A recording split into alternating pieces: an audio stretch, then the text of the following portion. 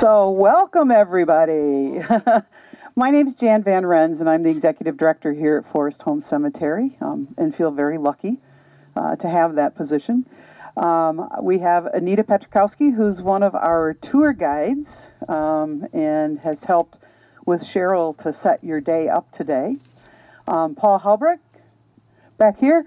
Paul's going to be your tour guide today, and Paul's kind of our resident historian, and he's been in and out of the office for the last 2 weeks researching, so to give you a good tour today. I know that Forest Home Cemetery has been around since 1850. In the late 1840s, the city of Milwaukee needed to find a place to bury their dead because the city was growing. The church cemeteries were being dug up because of expansion. And so they wanted some place that was far enough out of town, 1.5 miles out of town, to not ever have that same problem. And so in 1850, our first burial took place. And before that happened, though, St. Paul's Episcopal Church were kind of the group that headed this headed the creation of this cemetery. And in order to get the monies to do it, they sold 12 graves per person, and guess how much they cost? Ooh, very close, a little higher. $20 for 12 graves. a little less than what we sell them for today. But the cemetery was purchased, and the land was purchased, and then Increase Lapham came out and did the surveying of the property. Increase was very much a person who wanted to keep things as natural as possible, and so when he did his surveying of the property, he kept all of the hills, the kettles. There's a big kettle right over the hill here. He maintained that, and so when the roads were put in and that sort of a thing, it was done to keep the natural topography of the land. So you see a lot of cemeteries now, they're just flat and stuff, and that's not what we are about, you know. We have about 116,000 people buried here, and we have a room for probably about another 100 years. People think we're full. We are not. We have plenty of space, and because now with cremation, over 60% of burials now, we can get to sometimes 3 people into one grave, which allows for more individuals to be buried within the cemetery. So I don't want to take too much time because Paul's going to give you a lot of information this morning. But Cheryl, you wanted to say a few words about Ellen Peck. I think we were really fortunate to find out that she was buried here. It was Bill Hopkins who suggested it and thought that we might have members of the Mayflower Society here. And when I checked, we had 29 founders, or 29 charter members of the Mayflower Society in the state of Wisconsin. 11 of them are buried here in this cemetery. And Ellen Peck was chosen to be our first governor, and that's why we've got the wreath here for her today. And she also has, her only child was a daughter, Catherine Hayes Peck Hubbard, and she was also one of our charter members, although not buried here. After she married, she moved to the state of Washington, and when Ellen became a widow, she was traveling and went out east. She wrote a book called Travels in the Far East, and it was shortly after that book was published that she died. Her daughter had 3 children, I think one in California, one in Alaska, and one in the state of Washington. And in the state of Washington was her son, and Ellen's only grandson. Ellen was on her way to see her new grandson in Washington when she died on the way in Colorado. And when I first saw where her death was at, I just thought, well, maybe she was on vacation, but I've been in touch now with her great-grandson, and that I met online, and he sent me some pictures, and I will have some pictures at the tables when we have lunch. One of the pictures shows her daughter Catherine with the 3 grandchildren and with the baby, and she's wearing mourning clothes, which we hear about. We don't see or have anymore, but she had mourning clothes on in the portrait. We're going to hear more about the accomplishments that she had, and when they first started meeting, they met at her house to organize, and it was kind of a big idea for her to be doing this. She died before their 9th annual meeting. They had an annual meeting at her house and one at others at the Women's Club in Milwaukee. But at the 9th annual meeting of the Wisconsin Society of Mayflower Descendants was November 22nd, 1909. So it's a lot like when we have our November dinners and our get-togethers. And Deputy Governor Mrs. Frances Conkey Feathers was presiding in the absence of Ellen. And a tribute to the late Governor Ellen Hayes Peck by the Society was sent to her daughter, Catherine Peck Hubbard, in the state of Washington. Mrs. Peck died on July 17, 1909, and that dinner that year had 61 people in attendance, which was really good for back then.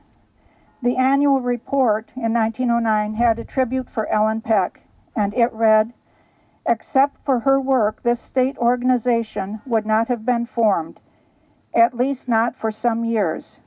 It was really uphill work, as she met little encouragement from the little band of women who met at her home in January 1901, were inspired with some of her enthusiasm as the organization was affected." I think there were 11 women, half of them from Milwaukee and half from Janesville at that time. He who knew Mrs. Peck realized that the word failure was not in her vocabulary. Mrs. Peck was a woman of indomitable courage, wonderful perseverance, and with all the kindest feelings toward humanity. She was ever ready with clear judgment, good advice, and keen interest. No one ever heard Mrs. Peck say an unkind word to anyone or of anyone. Well, again, welcome to Forced Home. The tour that we are going to have this morning, we can't get to everybody because otherwise we'd be walking around here for about 2 hours. I think after that most people will be ready to call it a day. So the people that I've selected is, we'll begin here at Ellen Peck. Following that, we're going to talk about Alice Chapman, Greenwood Chapman, who's buried up the hill, and when we return to get the cars, those of you who are interested in going up to her grave should do that. And I'll be available at the end to walk you up there. It's a very prominent family in Milwaukee history, the Chapmans. They own the silk stocking department store in Milwaukee in the 1800s, and that got them to be the most famous for that. After that, we're going to see Ella Neeland Gregory, who's buried on the Neeland family lot. And the Gregorys are right around the corner here, so that'll be very convenient. And then we're going to go see Ellen Clarissa Neeland Sexton, and you'll see the Neeland name coming up again. Was a prominent family in Milwaukee. They owned an estate that would be, if you know Milwaukee, it's where the interstate crosses Wisconsin Avenue, or Wisconsin Avenue crosses the estate. It was a 20-acre estate, and James Neeland brought the first swans to Milwaukee. It was just, everybody had to go see the swans. Following that, we're going to go to see Ellen Barber Crumbach Pierce. We won't walk up to her grave. I'll show you the general site only because it's kind of bumpy getting up to where it is, and it's not great footing, so to speak. Then after that, we're going to go to Sarah Kimball Carhart, and then Colonel Howard Green, and then finally the Upham family, Don Alonzo Upham and Mary Upham, who is a daughter, well known in Milwaukee. And then we'll get you back here at this point. Hopefully we can do that all within 1 hour and get you back so you can have your luncheon meeting and go from there. If you have any questions as we go along, I'll try to explain it to you. I'll also try to point out some things about cemetery art and symbolism. Lots of symbolism in the Victorian era. A lot of different process of mourning that people used to go through. For example, you'll see a number of monuments, like when we get to the Neelan Monument, with a woman sitting on top in a state of mourning. And it occurs in two ways. The first way is to head down as if they're mourning the individual. The other way is to point up to heaven, saying the old man made it up to heaven. Okay, those are the two symbols. We have no men in mourning in the cemetery. Okay, only women. Now, a lot of different reasons for that. Most women, I shouldn't say most, a number of women outlived their husband. It was a way of showing mourning. But in the Victorian era, when someone passed away, for example, if the wife was the surviving spouse, the wife was expected to mourn for 1 year. You were expected to wear black the entire year. The first 3 months, you did not leave the house. You stayed in the house. The next 3 months, you might be able to go to a family event, particularly another funeral, because you had to show your respect. After the 6 months, you could go to church, an occasional social gathering. At the 9 month, you could regularly be seen somewhere in the community, but you could not be out socializing in a gay fashion. It wasn't allowed to do that. And finally, after a year, you were allowed to get out of black.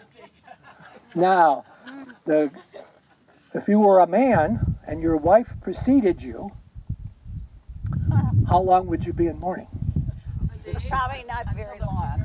You were expected to wear black at least 2 weeks. Now, there's a lot of interesting caveats to that. One of them is that you'll find as we talk throughout the cemetery that infant mortality rates were very high in the 1800s. 50% mortality rates for infant was not unusual. The other high mortality was women dying in childbirth. So if a woman died in childbirth and there was a man with a baby to take care of, the family responsibility, if there was a younger daughter, that daughter was obligated to marry that individual so someone could take care of the child. Very common in the cemetery when we research their records. The man's been married twice, sisters. Okay? And it's just the way the practices went over time. Once the infant mortality rates began to decline, and the two things that caused infant mortality rates to decline were one, clean water and sewers. Those two aspects of public health made a huge difference, and infant mortality rates go down. One of the characteristics you'll notice about the cemetery as we go through it, it reflects that point in time in American history when leaving monuments to yourself once you've made some money was a pretty standard practice. Okay? Now remember, they didn't pay any taxes. There were no federal taxes. There were really no state taxes. So you got to keep all your money. A novel idea, huh? So people could afford to spend a lot of money on their monuments.